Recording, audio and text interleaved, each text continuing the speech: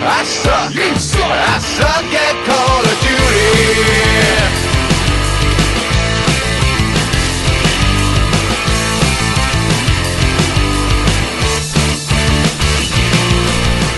Welcome to the Not Playing Podcast. My name's Rob Howard, and today I'm joined by Marcus Hurley and Will. So I think it's a bit of a news-heavy episode this month. Huzzah!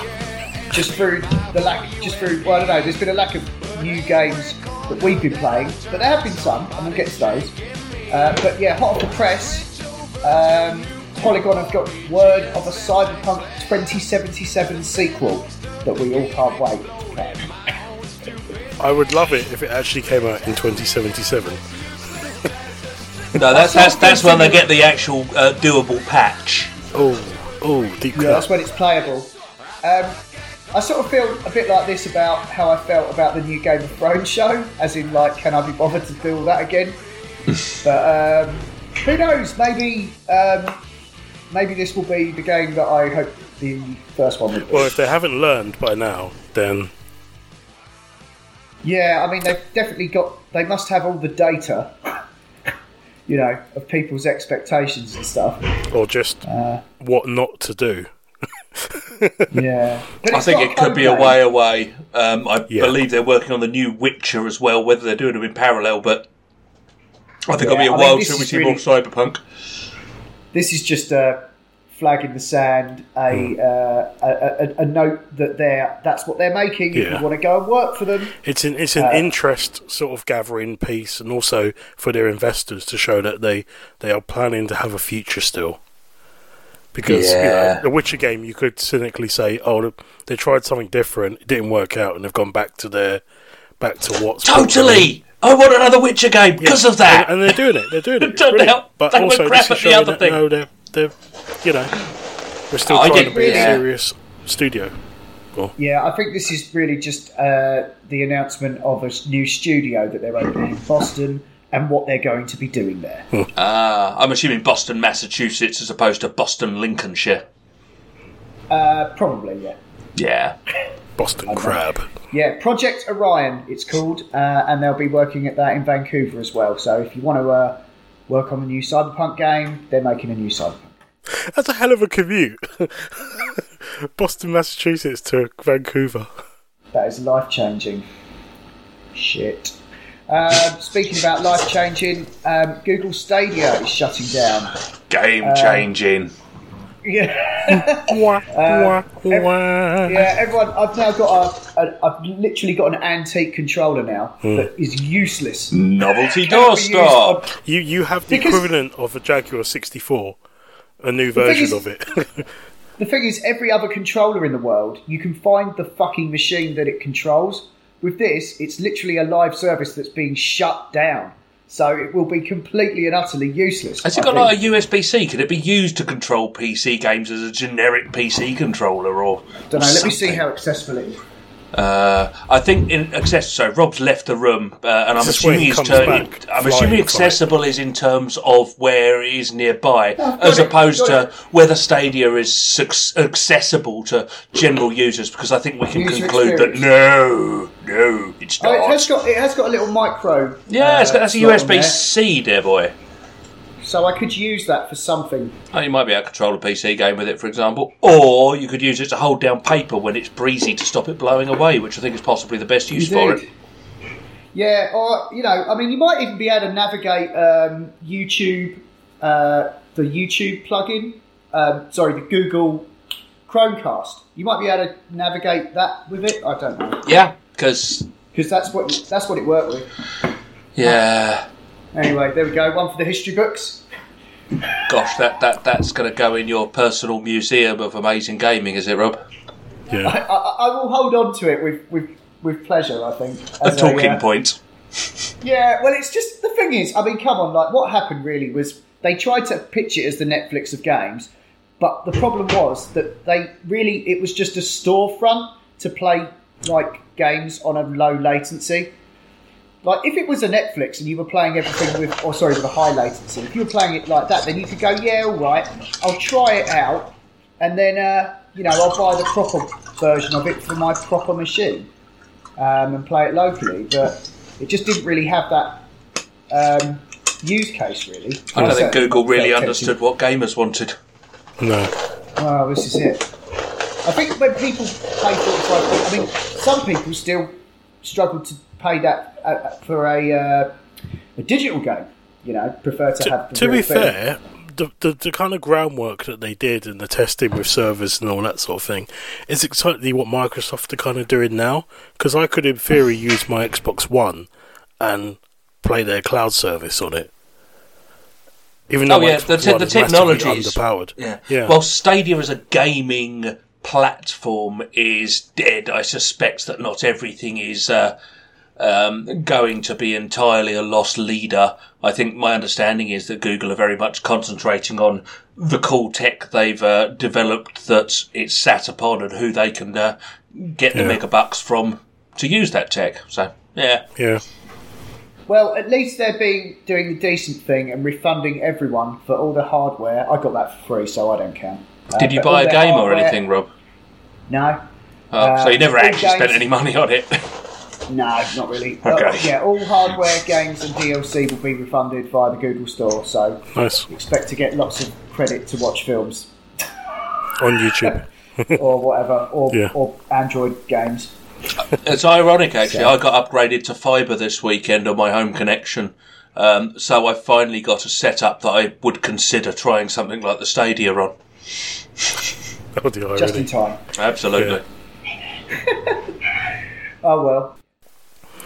Okay, so, so I think there was a Nintendo thing. Yeah, and, all that news about Stadia kind of made me cry tears. Yeah, it's all right. We've tears moved of on laughter.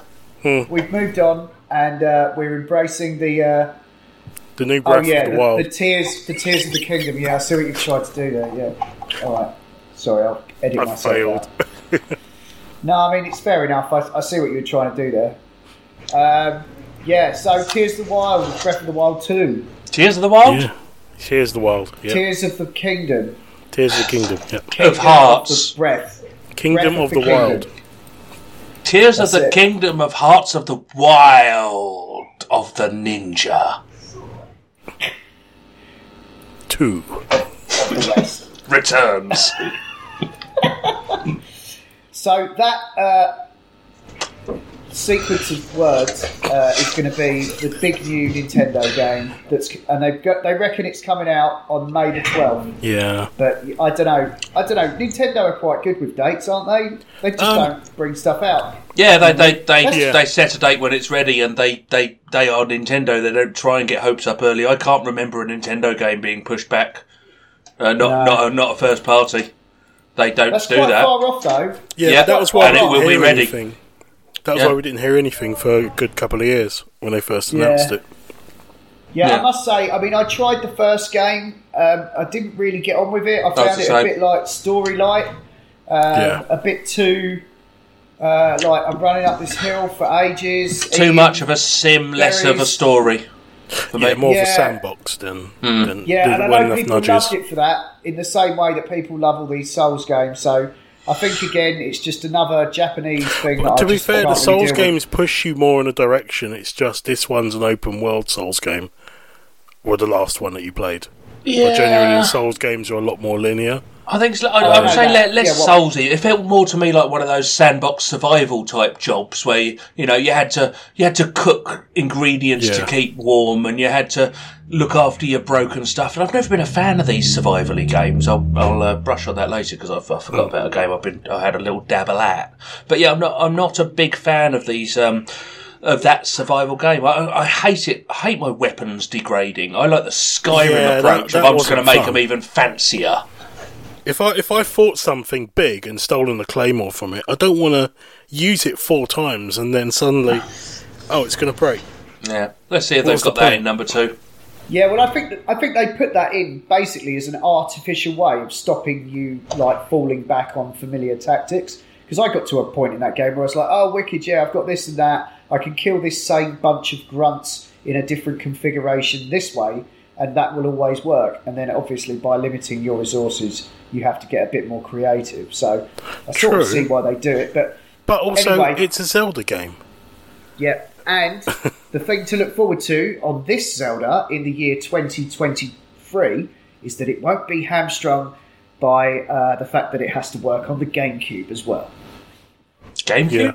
Wasn't not the GameCube. The Wii U. Sorry, the Wii U. Sorry, that one. I was going to say, GameCube was 2 generations prior to that. But I'll be honest, it's going to be hamstrung in terms that it needs to work on the Switch, arguably, which is PS3 level. I mean, I'm not knocking the Switch, I love it. And it's amazing what they've squeezed out of it. It's now quickly being left behind. Yeah. Switch is old. No sort of like a no upgrade. Like a screen upgrade is fine. Yet, not announced yet. Oh, it's got to happen soon. When was the Nintendo Switch released? 6 years 2016? ago. 4 years. Sorry, I've got the loudest keyboard in the world. My old mechanical keyboard died, and this thing I've got in front of me. I'm just going to do some quick typing to demonstrate. So I'm going to type Nintendo. It's super loud. So I'm not going to Google during this recording any further. Cause your keyboard that you've given me is also loud. Yes, I like a mechanical keyboard, but... I reckon it was 2016. Do you know what year Nintendo were founded? Oh, like 60s? Nope. 1889. The Switch. 1899. Yeah, they did all that. They were a games company. They did playing cards, handmade playing cards. Sorry, it's because I went on Nintendo and I googled that. But 1889, them's old. When's the new Breath? Is it March? It's coming out. May, I thought you said. May. That would have been poetic if they did March, because the Switch was officially released on March the 3rd, 2017, worldwide. 2017, so 5 years ago. So yeah, it's aged. It has. It's still a good little machine. Oh, it's a brilliant indie player, no doubt whatsoever. Well, you can make games. For that forever.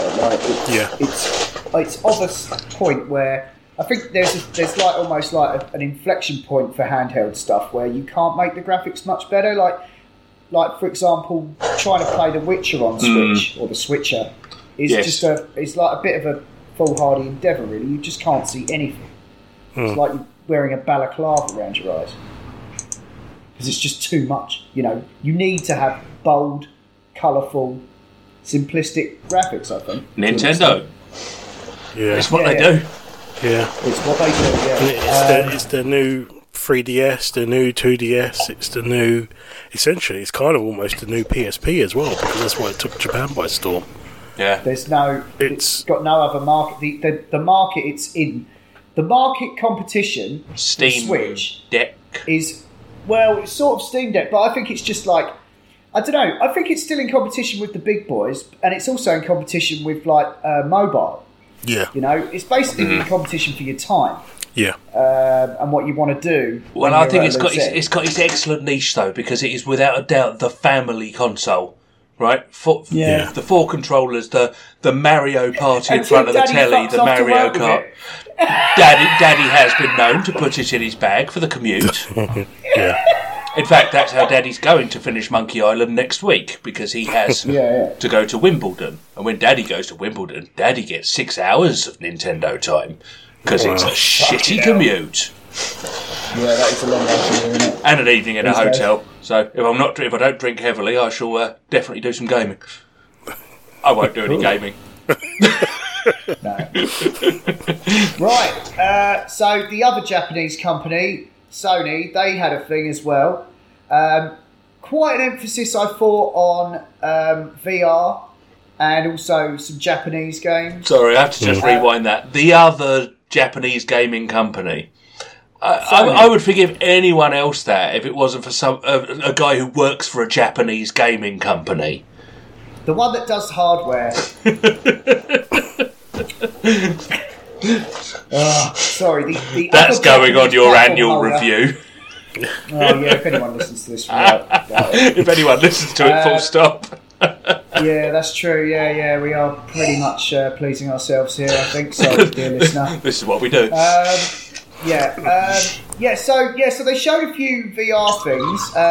They showed a bit of Tekken. The VR stuff, I'll just say my piece.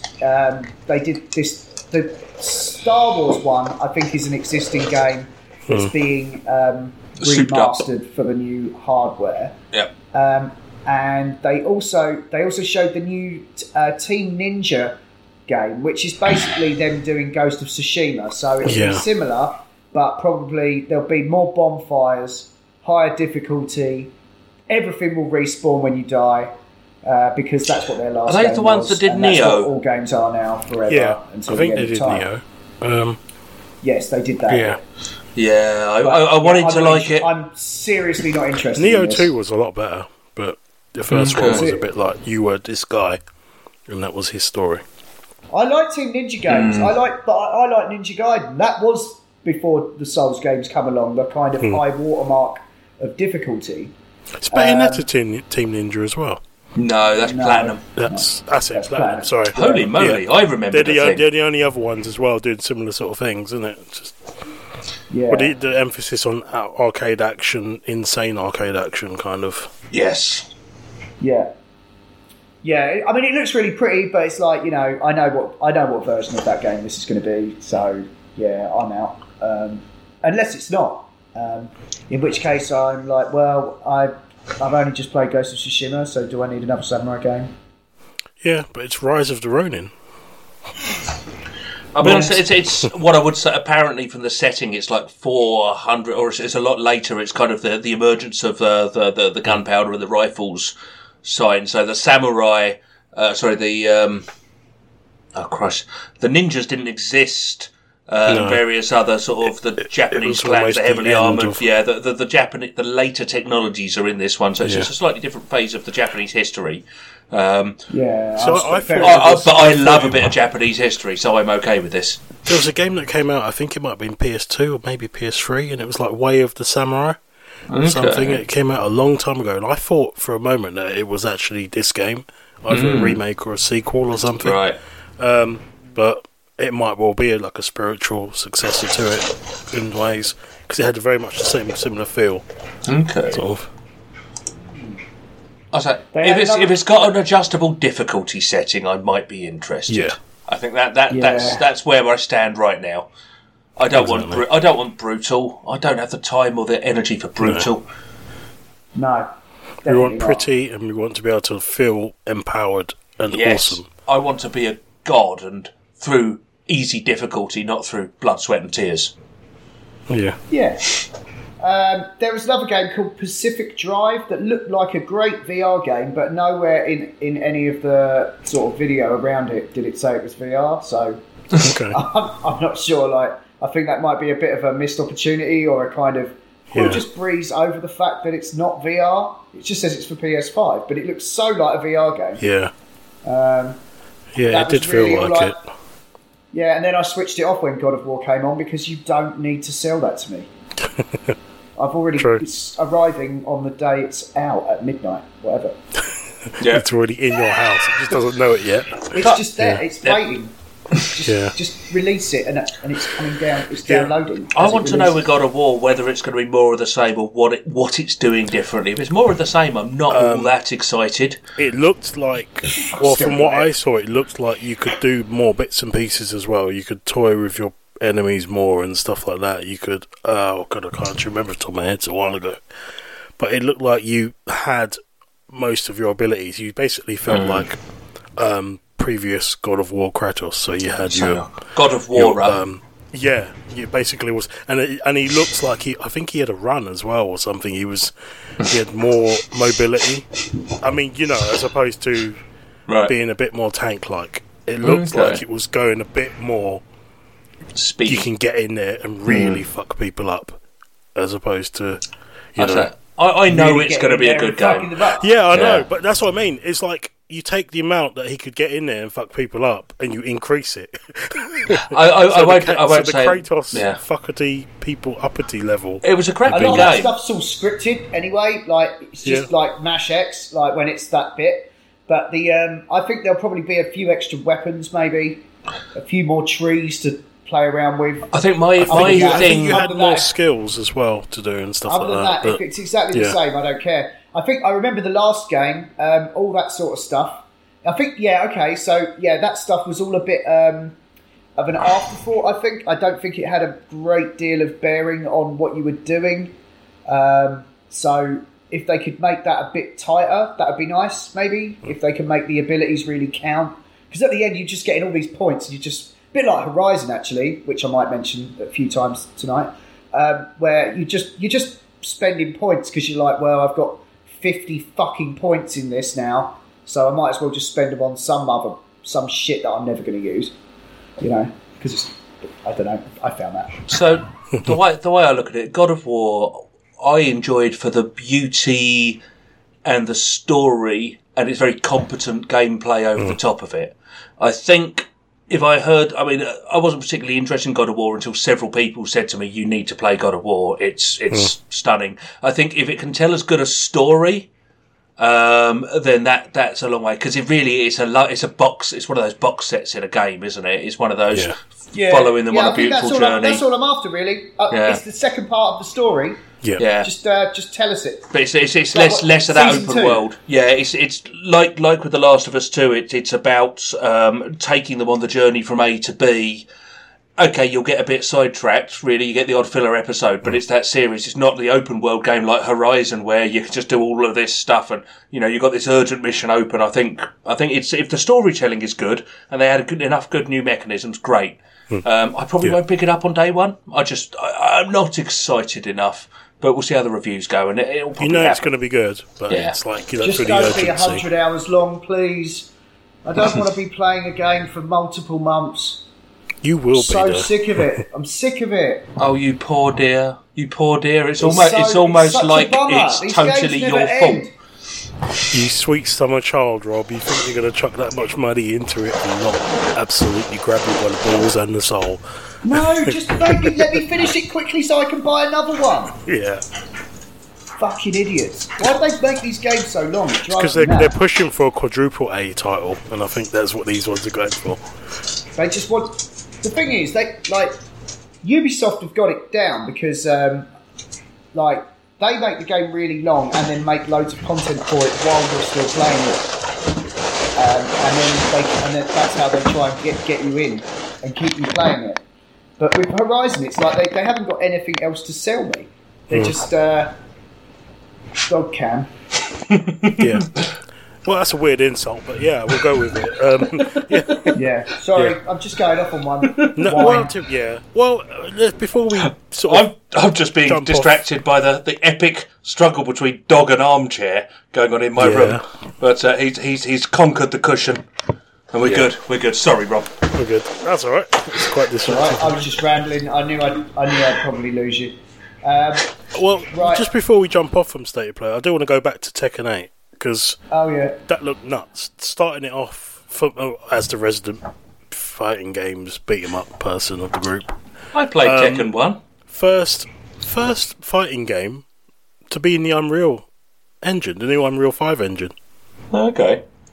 So it's kind of started a new thing entirely, trailblazing and all of that. I mean, I've been listening to interviews with the guy who created it. Can't remember his first name, but goes by Harada. And he was just saying he was really excited and stuff. So it goes with all the other ones. They've tried to simulate things like rainfall and characters and all that sort of thing, through lighting tricks and everything else. Whereas this engine, it just already gave them a base template. They literally built it in this and then wasn't sure how it was going to turn out. So I just quite like the idea you were going to say they simulate rainfall in the other games, but in the Unreal Engine, the rain is real. it's digitised rain. But no, it's real. It just looked like a cutscene to me, so I didn't really pay much attention. I know, but that's the whole point. It looked like a cutscene, but that's in-game engine. But it's not the game. It's not the gameplay, is it? No, that is actually gameplay captured. Yeah, but no, it's not though. It's not at all. It's ridiculous. No, that was the game. How is that the game? Because it could be story mode, because in Tekken 7 you get slowdown moments like that during fights in story mode. That was the actual game. That wasn't any trickery. Because he said he hates that bullshit.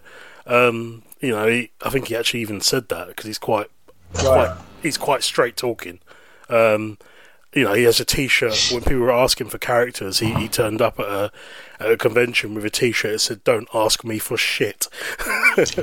So he's quite a straightforward kind of guy, and he was saying that he was really excited because every single one of these, they basically tell the developers any minute now, Bandai Namco could just decide that was the last one.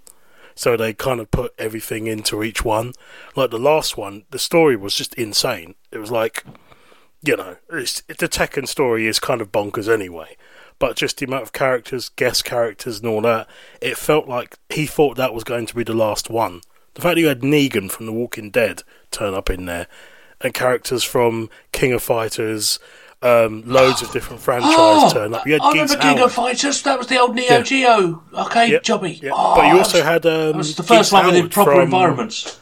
From Art of Fighting and all those sort of games. So you had loads of... And you even had Noctis from Final Fantasy 15 in there. Okay. I know. What the hell? But it's just not the worst ensemble. Yep. No, but I'm just saying it's crazy. Like the amount they literally were pushing as though this was going to be the last one, and then Namco will go, "Okay, we've spent a lot on Tekken. We're gonna give it a rest." So I'm curious where they go with this one now because it looks like they're ending the Mishima bloodline and all that sort of thing, and blah blah blah blah blah. Anyway, yeah, it looks fun. It looks crazy. I'm just wondering what the finished product's going to look like because that looked insane. I thought it was going to be. I thought it was a cutscene. I thought it was going to be for a CG animated movie that they were touting.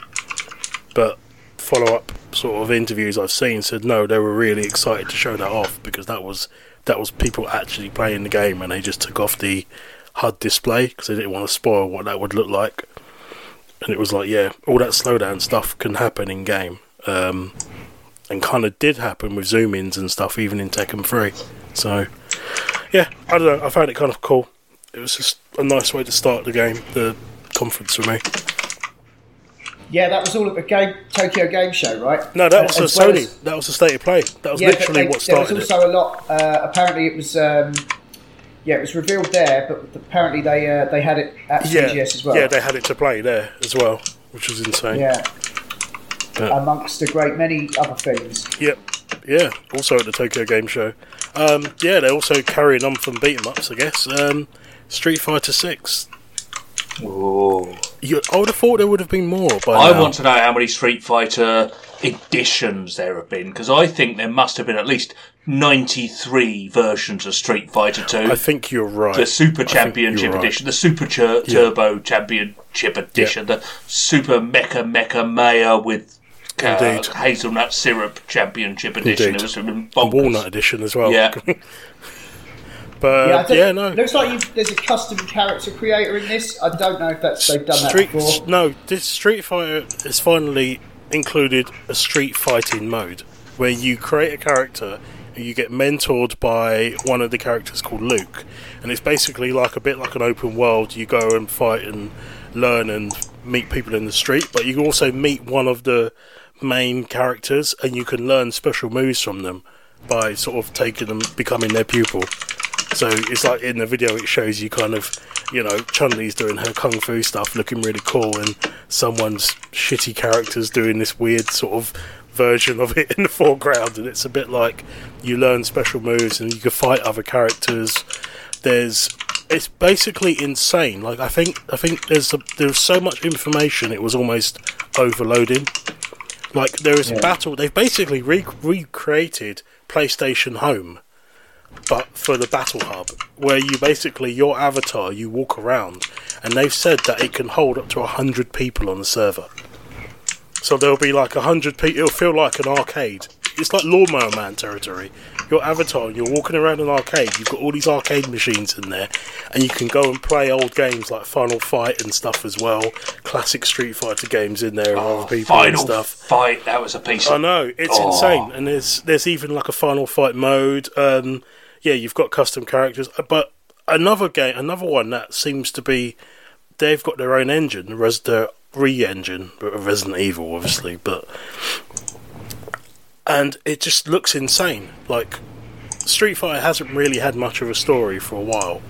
So this is, I don't know if I mentioned it in the previous podcast, but this is kind of significant for Capcom because This is them, rather than put in another game and say, no, it's set after Street Fighter 2, after Street Fighter, 2.5 or whatever.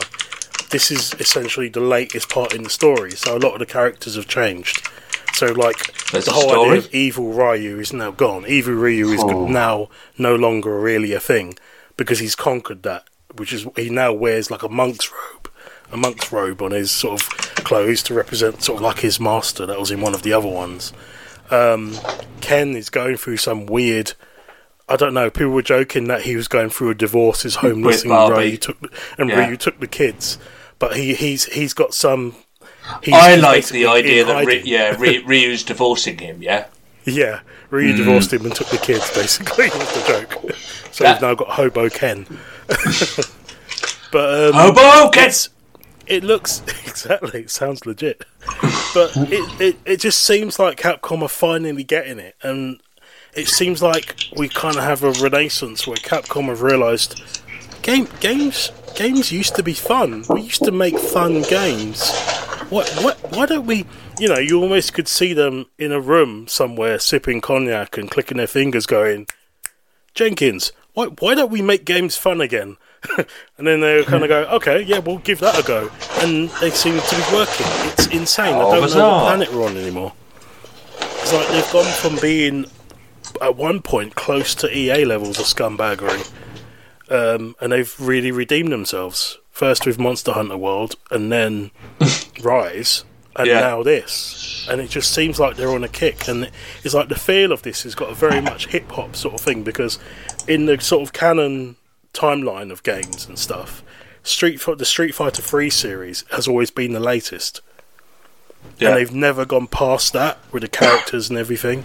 And this is set after that. So it's like they're free to do whatever they kind of want with characters and change them up and, and do other bits and pieces. And they've got so many different modes, and the gameplay's changed up as well and everything. And it just seems like they've kind of been given a little bit of free rein to kind of go, let's create a whole new type of Street Fighter game.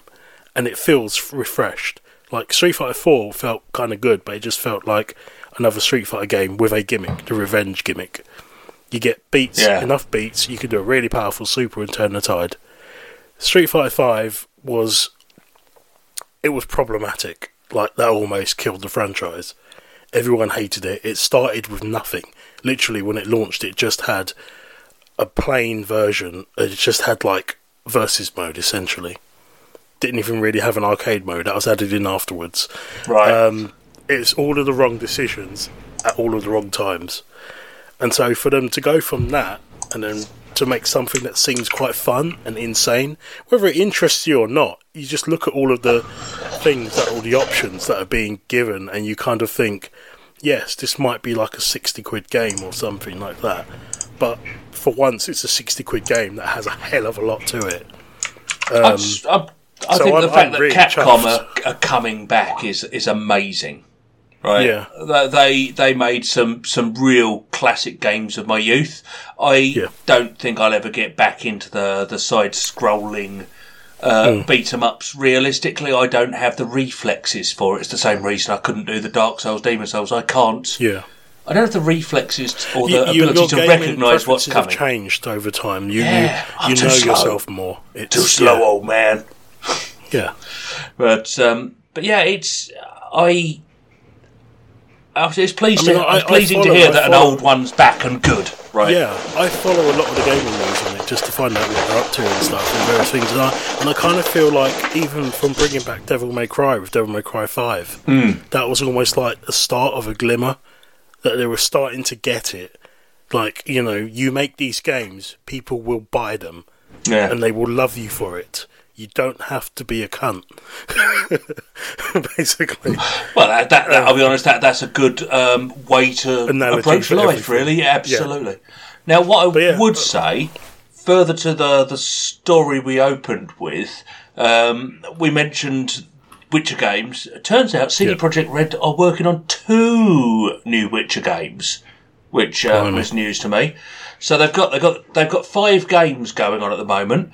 They've got Orion, which is the code name for the new Cyberpunk.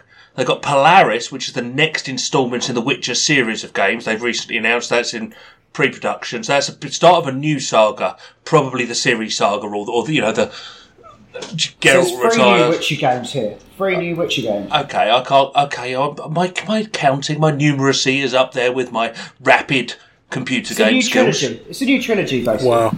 No, I don't think so. So we've got Canis Majoris is a fully fledged Witcher game separate to the new Witcher saga, starting with Polaris, and then you got Sirius, which I'm certain can't possibly be related to Ciri, which is in the Witcher universe and created with support from CDPR. Multiplayer gameplay on top of a single player experience and a campaign with quests and a story. They're doubling down on the Witcher world, which is good because I like the Witcher world. It's very lore heavy. It's very well designed and thought through. And then they've got another new IP coming, created from scratch within CDPR. So not based on the books of Andreas Sapkowski or whatever his name was. Not based on an existing role-playing scenario from some awesome dude from the States on Cyberpunk. Entirely new in an early stage creative process. So that's kind of interesting. Yeah, it's called Hadar or something, or Hadar. Hodor! Hadar. Hodor. Yeah, so this Polaris is the one that they've already announced. Yep. And that's a new AAA RPG trilogy that they intend to release within a 6-year period. Good luck with that. It depends if they're mostly already... It depends if they put out 3 short games in a row, right? If you see what I mean. If they basically have one engine... And they're using Unreal 5. I would have no problem. They've ditched their engine and they've just... Yeah. Imagine there was a new Witcher game and you had basically the first part, the second part and the third part, and they just came out a couple of years apart from each other. That'd be bite-sized. That'd be good enough and bite-sized enough to me to have this discrete and interesting one. Just whack it through. Like Final Fantasy Remake was meant to be. Chunk... Build out the engine, lay out the story, build the first third, then the second third, then the third third. I quite like the idea if they can do it, if they can pull it off. I'm behind that. They're not going to release a game like that. It's got to be 100 hours long. It's got to be. It's the law. Rob, all games are 100 hours long. I think when you eventually get one of them, there's going to be a special patch that only you download, the Rob patch, and it's going to make it 500 hours long. They're it's all going to have 100 hours long mini games. It's going to have a fetch quest generator. Side, you'll get to the end, and then suddenly the characters will just turn. But this is only the beginning. I don't see how they're going to make I don't know how they're going to make 3 100-hour long games in 6 years. I don't see that happening. No. So maybe shudder the thought they won't be 100 hours long, but I just don't see it happening. They could be 60 hours long. 50, 60. Most games, right, I'm about 200% likely to play them if they're a 10-hour game. Yeah. And yet you seem to mostly buy 100-hour games, Rob. I do, but then I think I'm more audible about them because they never fucking end. Quite impressively. Remind me. How have you gotten on with Horizon Forbidden West, Robert? No, have you finished it? I'll talk about that in a bit. Oh, but it did feel like a nice segue, Rob. Oh, it did, yeah. Well, it's only because I keep leaning into now we've got your blood pressure up a bit. I think I'd like to double down. Oh, let's. Yeah, I finished it, and it took me 104 hours. Although I got an email from Sony saying, "Congratulations on finishing Horizon Forbidden West," and it told me that I've played it for 130 hours. So that must be a different counter that it's looking at or something. How much time on pause? Yeah, maybe. I always wonder about that. How much time when it's just been sat in the menus? Yeah, I try not to do that. Although I like the idea that actually what it's telling you is you spent 23 hours shuffling your inventory during that game. Yeah. I've played games like that. Yeah. Overall, I thought it kind of stuck the landing, but it was just like I had to spend so much time I had to finish off everything I could see. So, did you get the platinum? No. You see, I got the platinum and I only did about 60 hours. Sorry, I know you knew this, but I just felt like repeating it. Yeah, I know, but all that says to me is that you didn't really see half the game. Because there's like so many subquests and things to do. Yeah. But then some of the ones that you get the platinums for, and yet I'm up 60 hours on the deal. You must have gone to like great lengths to cover quite a lot of it. Yeah, it's almost like I'm really efficient. Yeah, see, I'm just not, because I don't play like that, because I find like work a job. I don't want to turn my gaming into a job. I'm staying out of this because I know the game that I'm still married to. But the thing is, what I would like to say is that I think overall it's not as good as the first game. It's certainly bigger, but I just found with this, I just don't remember having like a win weapon before. Like basically, once I got the plasma spear, I just used that until I ran out of them, and then just made more of them. I think my trouble. This is why I've got this God of War fear, because I adored Horizon Zero Dawn. It was totally new concept, new story, really refreshing breath of fresh air. The second one was a good, solid game in its own right, but it didn't really do anything new with the story, didn't push anything. There was a sequel because the first one was so successful it couldn't not have a sequel. And God of War, you could argue it's a sequel because it was a reinvention of the God of War series.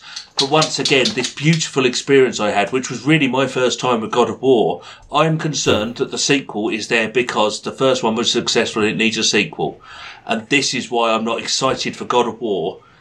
Because Forbidden West, I played it, I got the plat, I enjoyed it enough. But the first one was my absolute game of the year that year.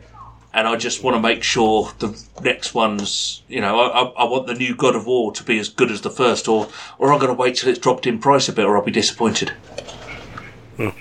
Yeah. Anyway, I get that. Yeah, I finished it, and it ended, and now I can play other things. So, huzzah! Fuck for that. Huzzah! Huzzah! Okay, right. So, just to go back to some of this other stuff I had here. There was a Disney showcase where they undelayed Sons. That was the maddest thing. Yeah, that was odd. I know. I think that they had some kind of fucking money deal or something, and we're just like, what are you actually waiting on here? And someone just went, oh, this fucking thing, and they just went, oh, bollocks to it. Or they've ripped something out of the game that they couldn't get working. Or it could be that they basically had a bug they couldn't get round, and someone just woke up at 3 o'clock one night and went, oh, I know. Because sometimes it all hinges on that sort of shit. One person has, you know what I mean? That's true. I think that's true, but also I think they just sent Mickey to off the person who was holding it up. And that was it. I always saw Goofy as the assassin. No, it's Mickey. That's why Mickey wears gloves. Yeah. I thought he went. So the only other thing that I was about to put forward a very controversial opinion on Mickey Mouse, and I shall dial back. No, it's fine. Please continue. Okay. All right. But I don't believe Mickey Mouse has ever been DBS checked. Sorry, move on. He becomes public domain soon, I heard, so there's going to be all kinds of... Oh, God, it's like that Winnie the Pooh nightmare. Yeah. That's it. Get ready for Mickey, the horror of Mickey. The only other thing that really struck out to me was that Tron, they're making a Tron game by Mike Biffle, who has done quite a few cool indie games. I know that now. Thomas Was Alone. Right, yeah. And he did another one. He did recently John Wick Hex, which was sort of like a deconstruction of fighting with guns. It was mad. It was similar print. There was a Hitman one like that as well. There was a really quite interesting one. Yeah. Yeah. So I don't know if that was him. What was the other one that I played? There was a Tomb Raider. Did he do one of them?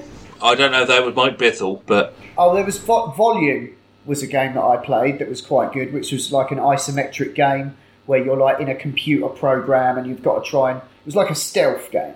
Oh, was that the one where you could only see things when you were still or when you were moving or something?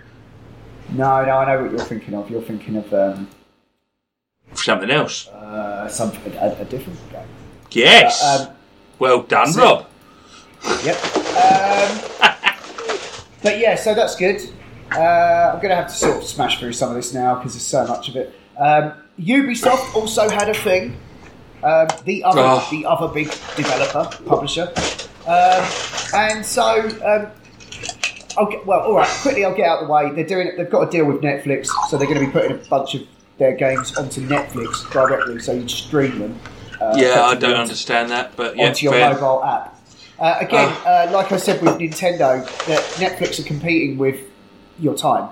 And this is your silly little mobile games. Killers don't require latency to be fantastic. All of that stuff. Yeah, okay. No. I won't touch them. In some cases, you might be downloading them. But I will say, Valiant Hearts was a great game. Yep, and they're making a sequel for it. I don't know whether that means it's going to be another game set in World War One, but I remember playing that on my phone on the commute years ago. And it was very nice. I got it as a freebie on PlayStation Network as a phone game. I think it would have worked better. My trouble with games like that is they're wonderful commute games, as you say. They're not for me killing time in front of the telly games. So yeah, Switch, phone, whatever. That's the right platform for it.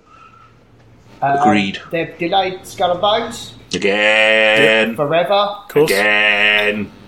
And the really bad news is that there will be many, many Assassin's Creed games coming out forever in a myriad of different forms. Why were you talking about delays on Skull? But there was another delay that we heard about today. What was it? Forspoken, the Square Enix one with that. I've always actually. Yeah. That news story was in June, so. The news story in June was that it had been delayed again. Oh gosh, no, I've lost track. I thought it was recent that it was delayed.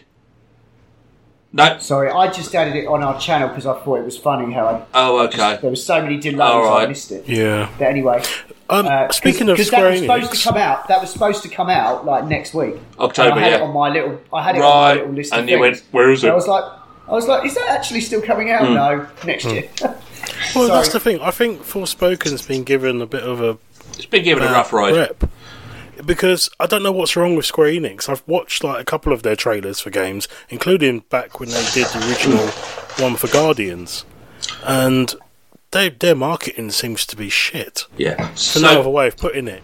They really undersell their games. It's like the games that they're putting forward. Some of them got some really good mechanics, and Forspoken, you kind of want to see gameplay.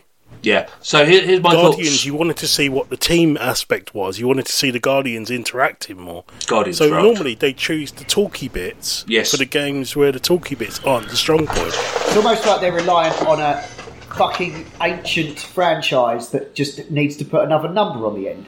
Well, no, it's not. Yeah, but it's not that, because most Final Fantasy trailers look fucking epic, whether you're into the game or not. Whereas Forspoken, it was like people standing at a market.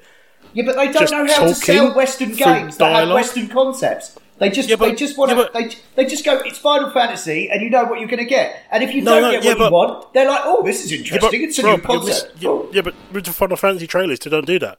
They do a little bit of talking, and they showed a great big epic fucking battles and attacks. Yeah, exactly. And ridiculous OTT because summons. What I'm saying is they're coasting on that series, just being able to sell it on the strength of its name. And they think they can sell a Marvel game on the strength of its Marvel IP when people are still I don't know if they've got the same teams.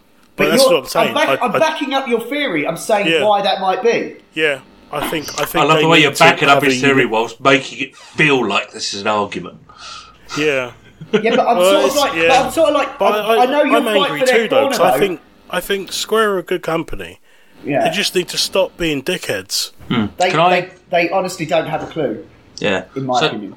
So my they sold off Tomb Raider, for fuck's sake. Is this mic on? What a fucking bunch of cunts. I'm sorry. Can I have a go? Yeah. Thanks.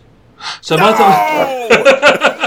My thought on Forsaken is Forspoken even. So my difficulty is, firstly, is that cliche that's been around for longer than I have, of person from the... Isekai or something. They've got a weird term for it now, where it's like the knight in King Arthur's court sort of thing.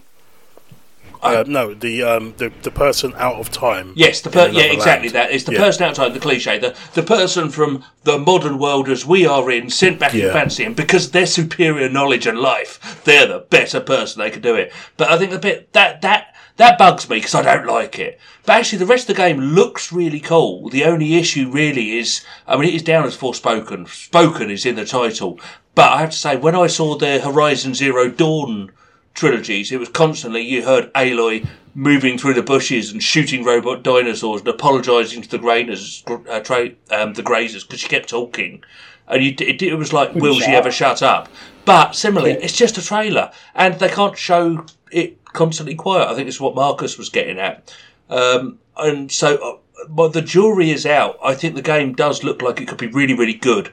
I need to get over the horrible person out of time cliche, and I'm hoping, and what the developers are saying is, she's not as constantly talky as the trailer's made it seem. So, but the thing is also the trailer with a game like that, you want to see what the actual gameplay is like, because I kid you not, they had a whole bit where they were just going through the most mundane dialogue.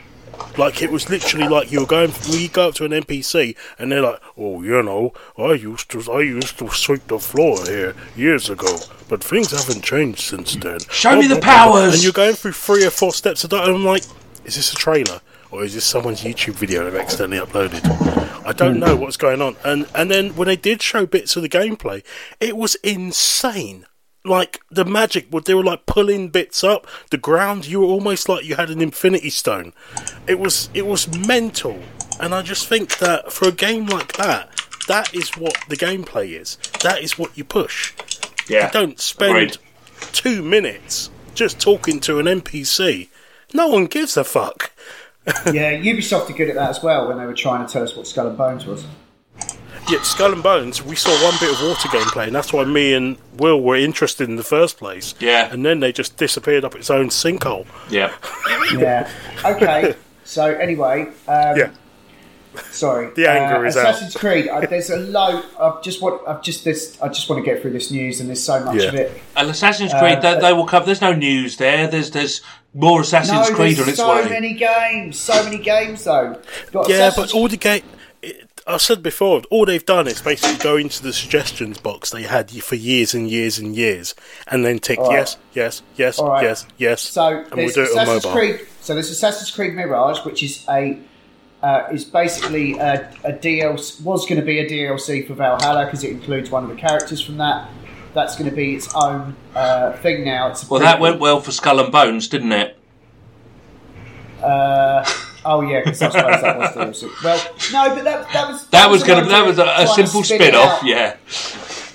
Yeah. No, I don't. This won't be the same. That's fine. They've done this kind of thing before. This is more like Uncharted Lost Legacy, where they've just gone, actually, there's enough of a game here. Yeah, I think this will be alienate people that didn't buy Valhalla. So. If we're lucky, this will be about the size of an early Assassin's Creed game, but with some of the gameplay quality of the later Assassin's Creed games, giving us a game that's not so horribly bloated that you lose your entire life to it. I liked Ghost of Tsushima because that was Rogue 60 hours to do everything. Rogue was good, yes. Yeah, Rogue was tidy. But lose the bloat. I think they must understand the concept of how bloated they've become, and I'm hoping that this might be the steps. Yeah. Segue. Assassin's Creed Odyssey guys are making codename Red, which will be the next full-blown 5,000-hour Assassin's Creed game set in feudal Japan. Of course it was. There slightly. And then there's another one called Hex. And then there's Infinity, which apparently is going to be like a hub that will connect all these other games to. So what I understand about, you know how you're Desmond, or how you get out of it and you wander around in the modern day? That's basically what Infinity is going to be, is that bit, and it connects all the games, so you can get out of your memories from one machine and go into the other. It's almost a corridor between the Assassin's Creed games. And actually, the number of hours of the game. Yeah, and they reckon they're going to. Yes. That's how they'll launch multiplayer, which apparently is coming back somehow. Yeah, because you can choose to come out the Animus, but they've also realised that a lot of people, me included, don't ever want to get out of the Animus. That's not what I want to play it for. I don't want to wake up in the modern day and go, "Oh shit, it's all a dream." Because that's what I do when I have to power down the PlayStation. That's what you do when you turn the fucking PlayStation exactly. I don't want to wake up and go, "Oh my god, I'm a fucking middle-aged white guy called Desmond." Because the truth isn't that far off. How weird would it be if you sent in the digitised pictures of your living room? So when you get out of the Animus, you're walking around your own home. Everything's been Ubisoft. How do we know that hasn't happened, Marcus? Because I don't feel like I'm in a Ubisoft game. Oh God, we're in the Ubisoft Matrix. I'd probably earn more credits in the Ubisoft Matrix. Credits! Right. Anyway. EA Motive are making a Iron Man game, which is really good because single player, I believe. Yes. Yeah, they made Dead Space as well, and so they know how to make a big clunky man that shoot things into a game. I think that feels like it could go on the box. That's it. We are the masters of big clunky men in We do a big clunky man. Clunky man, full stop, shoot things, full stop. But it's a single-player action-adventure. No idea when it'll be out. It's like, come and work for us if you want to make an Iron Man game. One of those. Feels like the Wolverine game from Insomniac, doesn't it? That's right. Same sort of thing. Here's a taste. But yeah, I would very much like a game that was completely about Iron Man and didn't have to worry about 20 other superheroes in the same game, so gets massively compromised and isn't really an Iron Man game. 100%. Yeah, you know it's going to happen. We're seeing some good superhero games. Just to point out, over the last few years, I mean, we've had Spider-Man was absolutely ace. The Batman games, the Arkham games were excellent. That's on the open world side. But I would like to see, the Wolverines, the Iron Mans. They're starting to learn how to do the heroes well.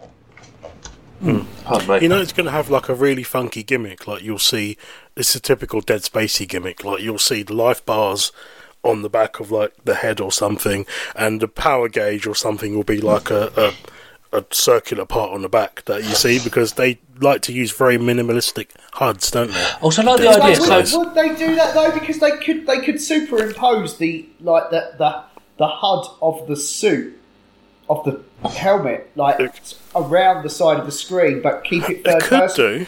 You could go first person, really cool. Yeah. There's all sorts of options. First but person I'd also point out the thing I like about Iron Man as a protagonist is you can do the leveling up and the powering up. You can go from the Tony Stark in if you're going by the first of the Marvel films, you can go from the shitty suit in the desert. You can go with the upgrades, but you can also get some. This suit's made of iron. To start with, magnets are going to be a fucking problem. You can do. He's not got Wi-Fi. That's an issue. You've got all of these abilities that semi-technical villains can really fuck you up with. You have to run. He's not Superman. He's not God. He's a guy with a wicked suit, and it's a suit that can get better. And actually, I think that works. Yeah, it's the leveling up until you get the Hall of Armor. That would be amazing. Yeah, if you can discover the material that stops people just sending magnetic mines at you, the beef stuff up. If you can get the propulsion jets to work better, I can see how the upgradability could really work with the Iron Man if it's just Iron Man. Yeah, I like for sure. Okay, we've got a couple of gaming adjacent things here. First of all, there was a trailer for The Last of Us HBO TV show. Huzzah!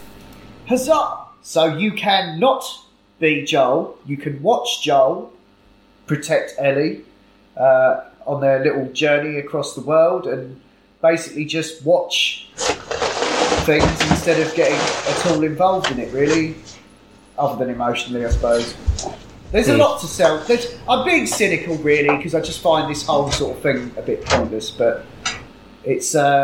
It's kind of strange, though, isn't it? Because at the same time this is coming out, we've just had the remake of the remake, and it feels a bit saturated.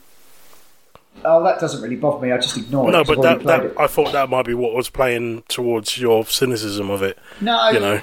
No. I mean, I accept that. I accept that what we didn't what we breezed over is that they're doing the same thing to Horizon. It's just like they realise, that these games come out nearly 10 years ago. They want to sell them to another audience, but no, that doesn't really bother me too much. I'm sure this will be well made, but I mean, it's just the cat eating its own tail, isn't it? It's like Last of Us is inspired by a load of movies that we watched and enjoyed. Finally got to be able to play a version of that was good in its own right in that thing. I'm like, why can't gaming have its thing, yeah? No, it's also got to be a book and a fucking key ring and now a TV show. Because someone obviously, I don't know, it's just... And it's also, it's like, he's a good actor, but I've seen him in enough stuff. He's the Mandalorian for me, Pedro Pascal. Yeah. And he's also the Bulwark guy from Kingsman, The Golden Circle. He's in a lot of Which things. one is he, sorry? And he's in Narcos as well. Who is he in Golden Circle? He was the Bulwark guy. Oh, Tennessee. Yeah. Yeah. Ah. That's it. Yeah. Right. I'm looking forward to this. When's the new Kingsman film out? Crossing the pod streams. I don't. The third one isn't very good. Oh. No, the King's Man. I've seen that was the prequel, but there's Kingsman 3 is also in progress. The new Taron Egerton. Yeah. Is it? Oh, good. I've not heard much. About Anyway, that. sorry. That's definitely hijacking. Yes. You can't hear me have you got any typing. thoughts, Will? Have you got any thoughts that are different to mine, Will, about this being able to not play The Last of Us? I will be honest, I think the story of The Last of Us was good, but what I enjoyed most about the game... Remember, I've always had my thing about the games being fun. The Last of Us I've forgiven because of the quality of the story. However, the interactivity got me involved. I will not sit there and watch the sheer fucking misery soap opera, which is going to be what that is. Unless they can bring in some laughs, I'd be able to get behind those characters, but really all I'm going to see is a sad and miserable story of some people crossing the United States to be betrayed and attacked and ambushed and see people die and kill the corpses of people to get to the point where, spoiler alert, some shit goes bad. I won't watch it because there's no laughs there.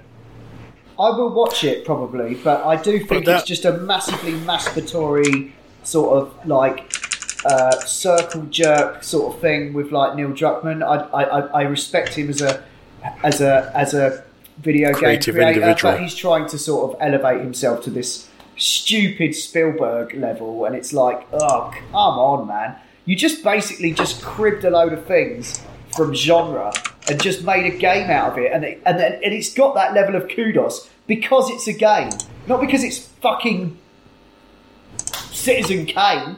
Fuck off. Yep. Even Citizen Kane isn't Citizen Kane anymore. So Kingsman Blue Blood, arguably the fourth Kingsman film, but Kingsman 3 is due out next year. Nice. Excellent. I'll be watching that.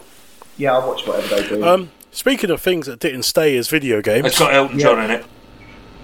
Of course. Speaking of musical things that didn't stay as video games, I went to a concert. Yes! Cool. An orchestral concert. My first orchestral concert since how was Rick being in Astley? school. Oh, it was amazing. He wasn't going to give us up. He wasn't going to let us down. Have you heard about the Rick Astley paradox? Apparently, if you ask him to give you your copy, if you ask him for his DVD copy of Up, if he isn't going to give you up, then he must let you down. Yeah. Yeah.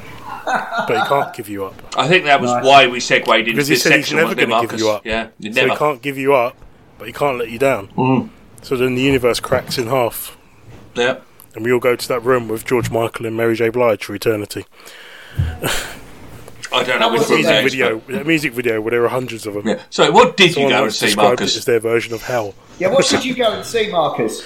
I went to go and see the Distant Worlds concert. It was a choral. It was the 35th anniversary of Final Fantasy, the franchise, and also the 15th anniversary of the Distant Worlds concert.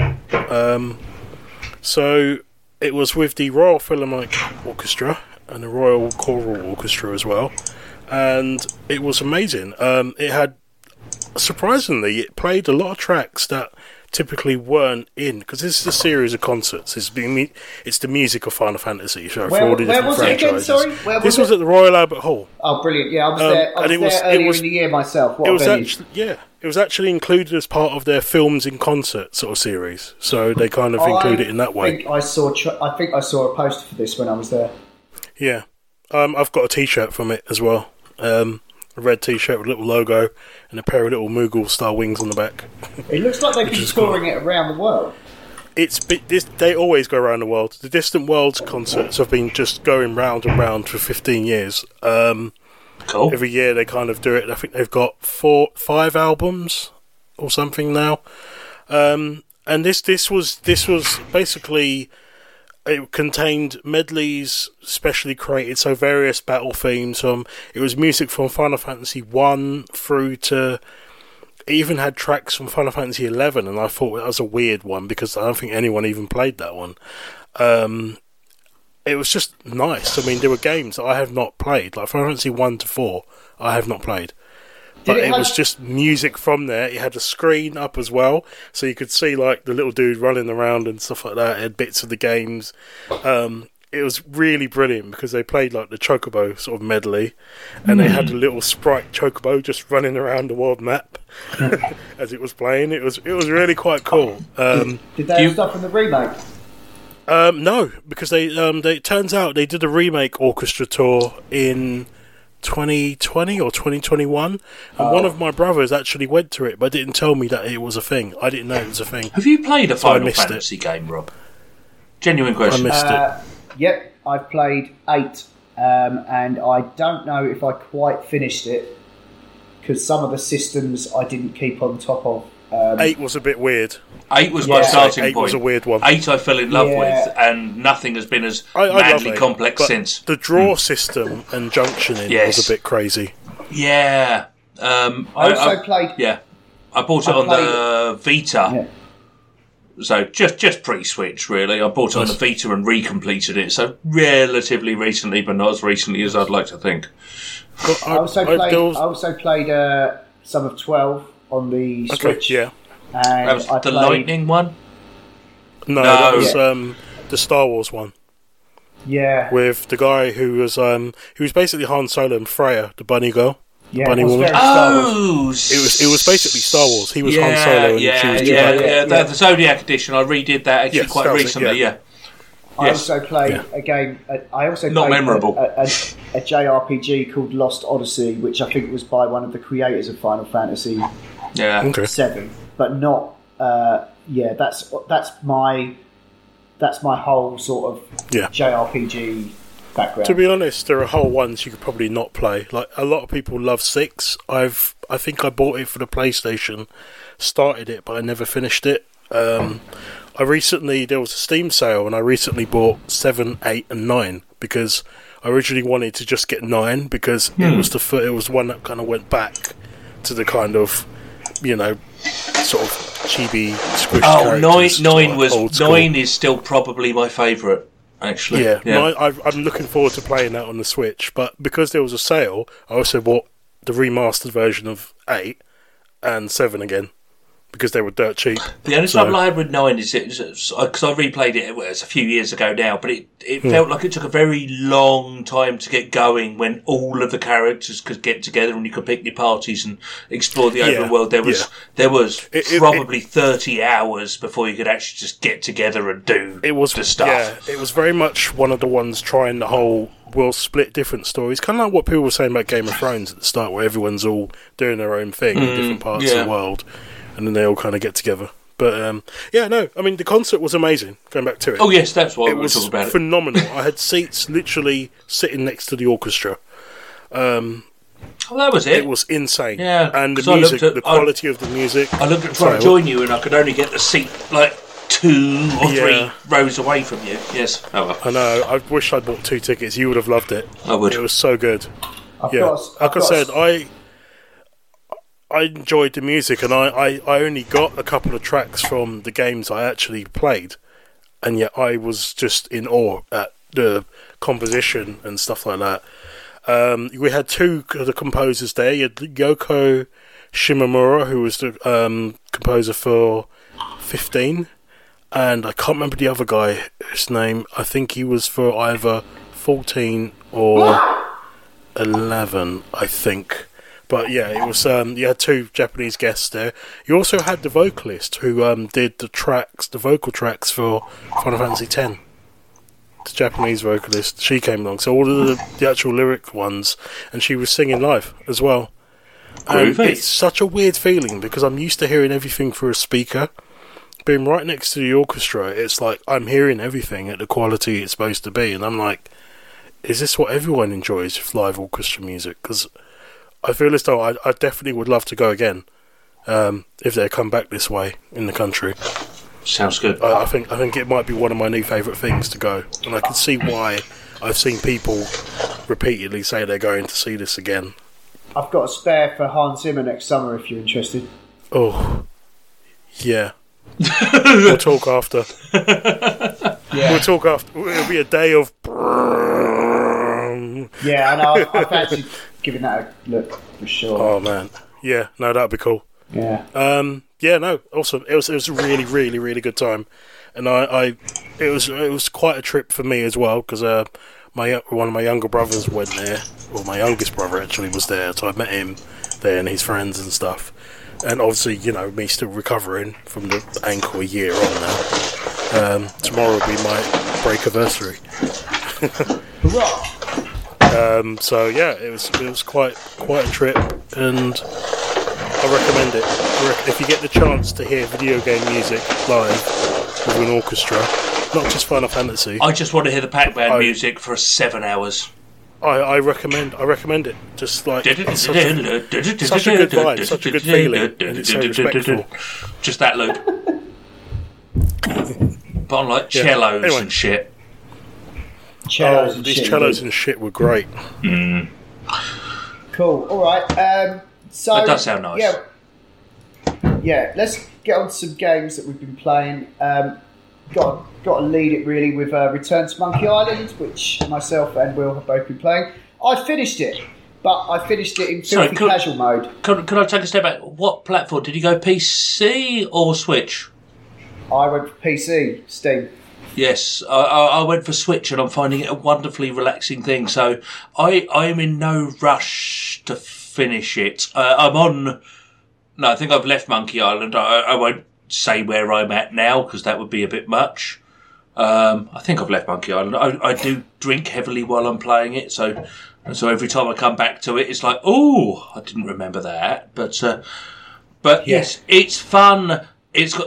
Just before the game came out, I already owned them on Steam, so I played through Monkey Island 1 and 2, and I played through them with walkthroughs as proper, full reminders, if you see what I mean. None of this trying to remember the puzzles. Any time I got stuck, I was like, right, what do I do next? And actually, there's a hint system. You press H on the Steam versions, and I strongly recommend this to anyone. Just get Monkey Island, press H, play through Monkey Island 1 and 2, then pick this up. It will give you a lot more value if you're a person that played these games years ago. If you're new to it, don't worry about it. Crack on. You'll find them dated. Yeah, I mean, even in filthy casual mode, I still had to use the hint book a little bit, just because I was like, especially where you're at, the game opens up quite a bit. You've got multiple locations to kind of keep track of in your head. Yes, and that's quite cool the way it does that. And I just kind of getting your head around that sort of logic. I don't care. I don't want it to be difficult. Occasionally there'd be the odd puzzle that I'd do by myself and go, that's great, you know, that I feel like I'm not just... But let's wind it back. Running through it. So early on in your inventory, you get this artifact called the hint book. So where originally...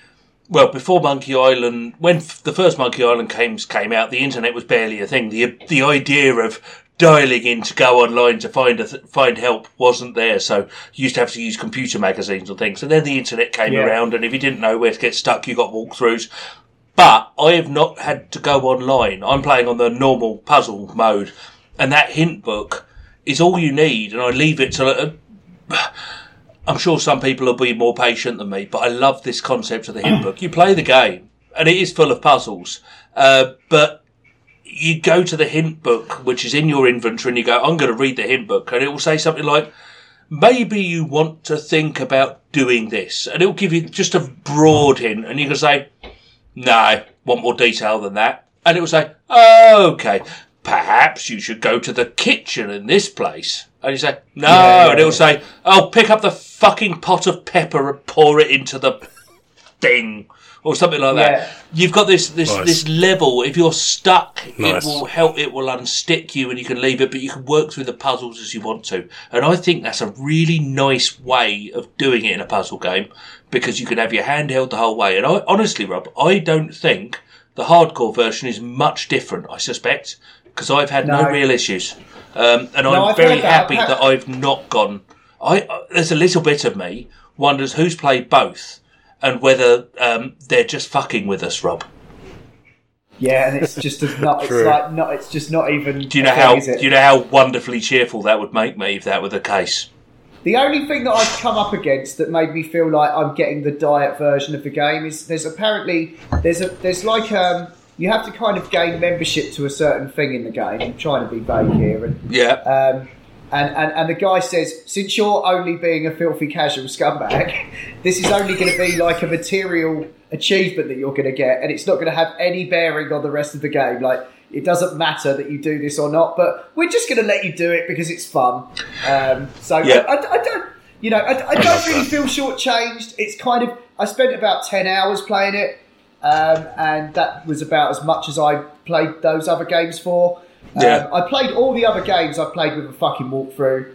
I've never really, tried to work out any of it myself. So I just enjoy the stories. And it's quite a sweet sentiment the game has. It's definitely Guybrush is an older man now. He's got kids and stuff, and I think, it just made. I think we're really shit at this, Rob. The series has grown up with us, I think. So I think it's worth, to those that have never played a Monkey Island game, pointing out that the Monkey Island games are a series of point-and-click adventures where you play the mighty pirate Guybrush Threepwood, and you have to go and essentially beat the ghost pirate LeChuck, and you travel from place to place. It's your classic point-and-click. You have stuff. We should do this shit at the beginning of these things. Really, we should. Right? I just assumed people knew what it was. Yeah, I know, but... You know what? We're old and stuff. I know what you're trying to say. But what I would say is I'm having a lovely bloody time with it. Yeah. Yeah, good game. No, I sounds like fun. I can't believe I finished it before you. That's a first, isn't it? Finished the game before you. It's not open world. Excited about than me. I have been excited. My thing is, because I've gone for the Switch formats. If I'm at my PC and I'm playing PC, my trouble is that I'm sitting on my PC at the moment. It's a dual screen setup. If I flick the input from the left-hand monitor, my PlayStation 5 comes on it. I'm not going to play Switch games in this scenario. I saved the Switch for my commute, and it's a thing I look forward to. It's like a gentle, delicate thing. Oh, God. You know what I mean. It's just a thing to look forward to. It's a delight. And I don't have an awful lot lined up on the Switch that I really want to play. So I've got these commutes lined up that I'm having to do every now and again, and I will save it for that because it's perfect. It's an absolutely perfect commuter game. I don't need to go online. I just work through the puzzles slowly, and I don't really want it to finish. Yeah, no, I get it. Good shout. But yeah, no, it's good to see the return of these guys. It's Ron Gilbert and stuff who worked on the original. I was of the understanding that they were going to almost rubbish off the previous instalments, but they do actually acknowledge them. Oh, there's references. It's based on 1 and 2, but yeah. Yeah, but it kind of comes off the back of the ending of part 2 quite nicely. Oh, it starts hard on that. Yeah, and then plays with it. Yeah, but then there's like a little scrapbook and stuff that's worth coming back to when you finished it. There's some stuff in there, they do tell you. Okay. But that gives you a nice little previously on. He tells you about some of these previous games. And I I didn't play the Tales of Monkey Island games. It was mostly your enthusiasm, Will, that just made me decide to get involved, really. But I just was like, I was hoping to play like the original 1 and 2 again. Well, not again, because I haven't played them. And like I said, it was your... Yeah. Like Rob said, it was your enthusiasm made me kind of go, oh yeah, I just never got around to it. They should be available on Switch. Did they do a re-release or anything? Or they're on PC, and you can get them on Steam, and whatever PCs you have in the house, Marcus will play those bad boys. Yeah, but to me, they would have been perfect as a pair on the Switch. Oh, really? I think they're on. What baffles me? On the phone. You should be able to play them on the Switch. I would have actually just bought them again on the Switch for what I wanted. They should have done a little kind of budget 1 and 2, little catch up, and then get you into the third one. Yeah, but I would still recommend Marcus a tenner for both of them or something like that. I would still recommend it. They're fun and the reworks, they're voiced and the graphics are good. And I love when you go to the Monkey Island 1 rework, it opens up with the original graphics and you go, oh. Fuck, and then it suddenly blends into the enhanced, and you're like, oh yeah, okay, maybe I can do this. And there's a lot of old stuff there, but you know what? The insult sword fighting from Monkey Island 1 isn't in 3 Return enough. It's not. The point I've got to. I was really disappointed. And there's references to it, and you think, oh, any moment they're going to start doing the insult sword fighting, and frankly. I would have really enjoyed that, and they referred to it, but so far, not enough. They do some similar things. Ooh, nice. Secret Monkey Island Special Edition is the one I go for. This is the danger of like an original creator coming back to their work. They're not interested in rehashing stuff. They'd rather do new things. New like insults. It's like Lucas with Star Wars. You know, he didn't want to rehash the first film again. He wanted to go to different planets for whatever people thought about it. You know, he wanted to expand his creation, not. Although there is a lot of retreading old ground in this one. Yeah. You know, it felt very comfortable. Anywho, right, Overwatch. I wasn't sure on the art style though. I got used to it. I liked it in the end. Overwatch 2 came out 30 minutes ago at the point of our recording. Right, so he wants to crack on then. Talk faster. Okay. And I shall be discussing Overwatch 2 on the next recording. I'm pretty confident. I cannot wait. And Rob will be deeply enthusiastic about it. It's free to play, you can hop in. I will be slowly murdering myself while you do that to me. Yeah. All right. You know what, Marcus? It's free to play. Have a peek. I don't know if it'll be your bag. Immortality is a game on Game Pass that involves looking through lots of video of this young lady actress. Is this like her story? Yes. It's by Sam Barlow. And it's on Game Pass. In fact, I think it's actually on Netflix and you can stream it. But you're basically... it's very weird. You don't really know how much progress you're making in it, but you're sort of looking through these video tapes, these little scenes, scrobbling through, and then you'll hear like a weird noise, and then you'll go backwards, and then all of a sudden some ghostly image appears. And you're trying to make sense of it, and the story unfolds across the 3 movies as you're playing it. It was in the official selection for Tribeca Film Festival. It got 10 out of 10 in Edge. It's been widely lauded by most people. It's got very positive reviews on Steam. It's available on multiple platforms. But it's a bit, as the reviews say, it's a bit of a head fuck, and you don't really know how much progress you're making in it, other than with the how far you're getting through the achievements. But I thought it was pretty cool. I also had a quick go on Metal Hellsinger, which is also on Game Pass. This is the game where you try and shoot things in time with the heavy metal guitars. Doom and Guitar Hero, isn't it? Sort of thing. Yeah, kind of. In a weird way. Yeah, it's a bit crude. The graphics are a bit basic. That's the one that involves you having some form of rhythm reflexes. You know what I've realised? Yeah. I think it was a friend of the podcast, John Marston, points out, if this is an RPG, have got a very low dexterity roll. right? And I think this sums up why I can't do so many of the games, because of my low dex roll. I can't do these rhythm games. I can't do these the Soulsborne type ones. Not my bag. I will go with wisdom and intelligence and obviously charisma. Charisma, highest charisma score, Totes. Totally. Metal Hellsinger, apparently it's a very short game. It's got a bit of a kind of live system to it, so it's a bit like, you only get so many chances or you die, but you can turn it down to easy if you want. I think the longer you stay in the rhythm, the more channels of the tune kick in. So eventually with the vocals, when you've got uber power, it's all very ridiculous. I thought it's on Game Pass.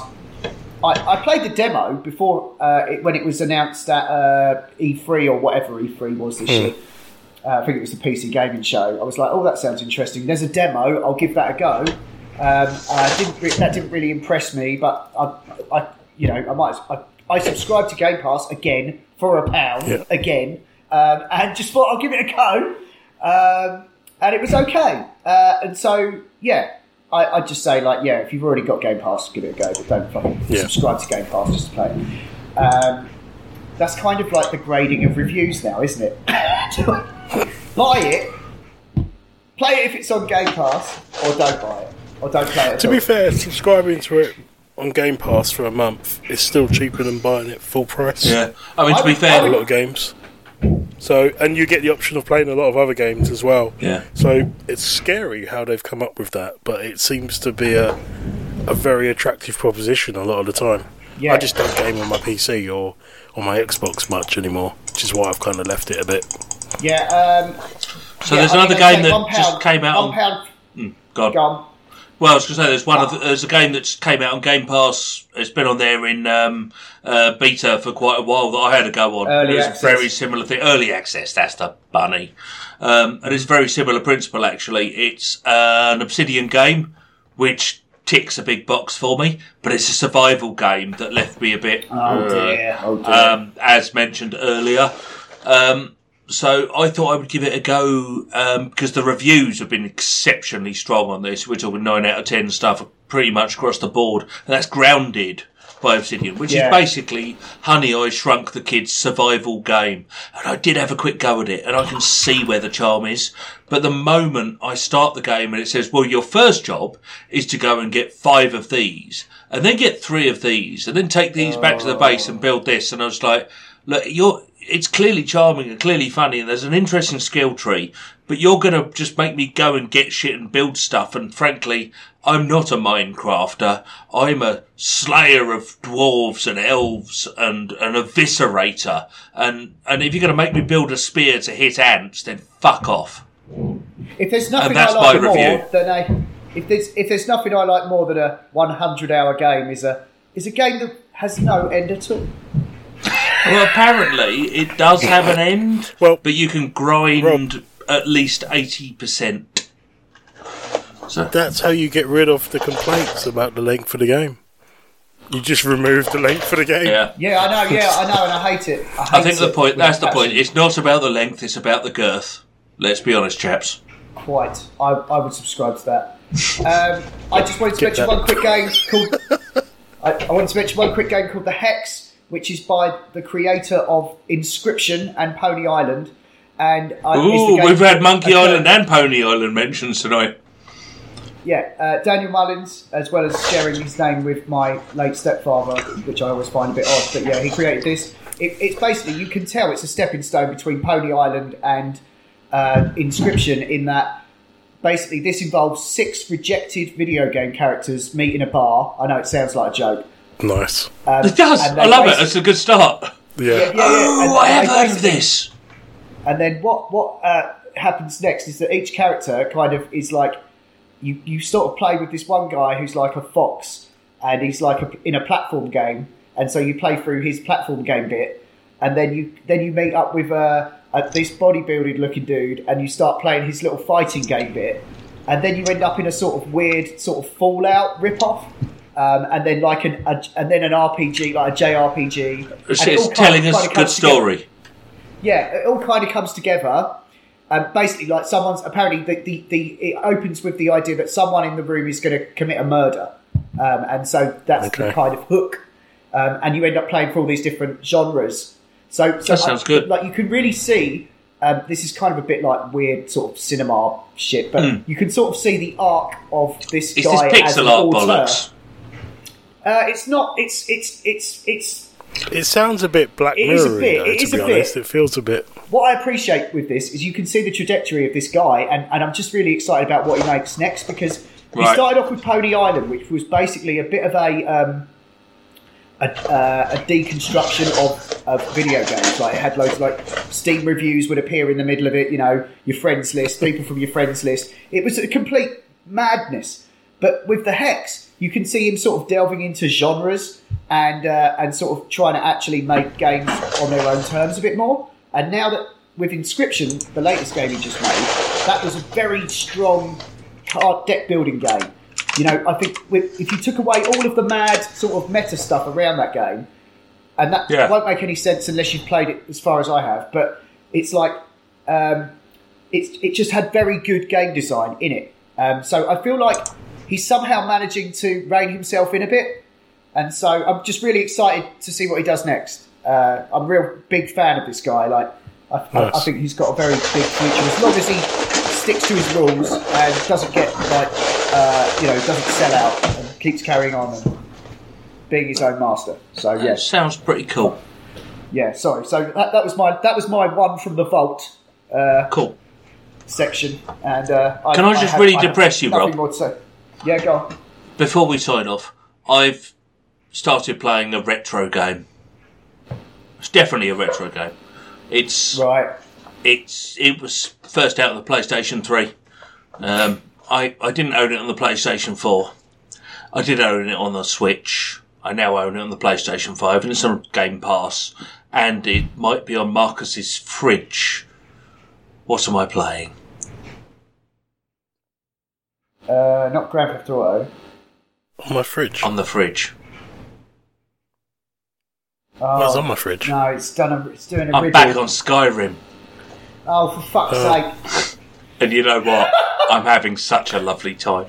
Oh, for fuck's sake, really? I so need Elder Scrolls 6 to come out. Because actually I've realised people tell you it's such a good game. I started it on Game Pass because it was there. And I just kind of went, oh, lovely, it's there.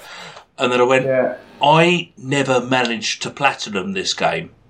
So so I quickly bought it on PS5. Skyrim, I'm looking for my platinumable edition. I'm looking for my PlayStation 5 Platinum because I never managed it on the PS3 or PS4. I'm a bad person, Robert. That is really bad. You say I've got a problem just because I want to do all the quests in Horizon. You fucking played Skyrim again. What the fuck? If it makes you happy, don't listen to the others. I don't. It's lovely.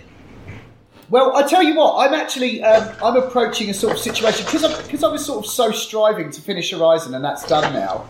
And I don't want to get involved in too much before God of War and Midnight Suns, which comes out before the end of the year as well. So I'm trying to just get through some smaller games, like some more like little bite-sized bits and bobs. And so, I'm probably going to get Plague Tale in time for the next show. So I'll probably be talking about that. Some of that cheerful shit, yep. But there's also Gotham Knights and a new Borderlands coming out as well. Don't know if any new Borderlands? You guys are interested. Oh, the Tales from stuff, I think. Yeah. So I don't know if you guys might bite on that, but that's a sneak peek for the next episode. Gotham Knights would interest me if. Actually, I think it's only PS5 now, or PC, so it's kind of pushed me away from the temptation anyway. Gotham Knights will only interest me if those reviews are an awful lot better than I'm expecting. It sounds to me like a big steaming pile of poo, frankly. Yeah. And I'm hoping to be wrong. I was only interested because of the couch drop-in, drop-out co-op. Yeah, it's like a Diablo-style game in Gotham City. And that's what got me from the start. And I'm only interested in the single player. So they're probably going to screw up both elements of that. Yeah. They dropped last gen support because they can't get it to fucking run. I reckon. I know. That's Which probably makes me kind of like, yeah. That's just a massive white flag, isn't it? Yep. It's also a bit of a red flag as well. If they struggle to make it work on that.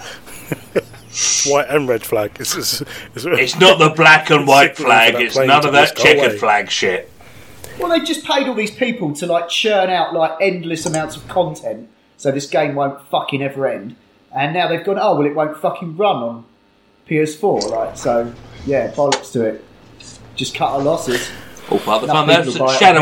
Shadow of War did that on the last one. It's exactly what Warner Brothers did, right? That Shadow of War came out with the Nemesis system. Or was that? Oh Christ, was that Shadow or was that? It was one of the two. That was the first one. No, Jesus Christ! System. Yeah, sorry, it's so bloody long you guys ago. Are talking about it. I still haven't played that yet. Oh, Middle Earth. But, Shadow of Mordor came out on PS3. But it didn't have the Nemesis system because it couldn't cope. And what was the point in that game? Wow. What was the point in that game without the Nemesis system? Honestly, it just wasn't that game. So it's like getting the sort of crappy. Was it game? It was like the free to play version. Yeah, totally. Yeah. That's so mad, isn't it? Dropping an entire system just because the machine can't handle it. Why bother? Yeah. That's the thing with the generational changeover. But there we go. Right, I'm done. Yes. Thanks for listening to the Not Playing Podcast. You can email us at notplayingpodcast@gmail.com, or you can tweet at or follow us on Twitter at notplayingpod. And if you like what you've heard here, please do leave us a review. Anyway, that's all for now. Until next time, bye! I'm inclined to agree 'cause I suck at Call of Duty. There's no hope for me. I suck at Call of Duty. I suck at Call of Duty. There's no hope for me. I suck at Call of Duty.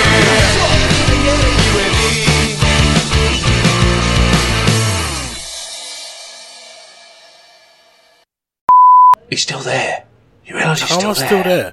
I've closed the program. No, you're still there. You're just sitting there quietly. This is witchcraft. What? I can see you, Marcus. This is mental. I can see you. I am. It's not here. I just realised. This is weird. You dropped out by now. This is weird. Join a meeting. I'm gonna join a meeting. Go on. Are you? Go on. What the hell have you done, Skype? You absolute tit. Skype's gone mental.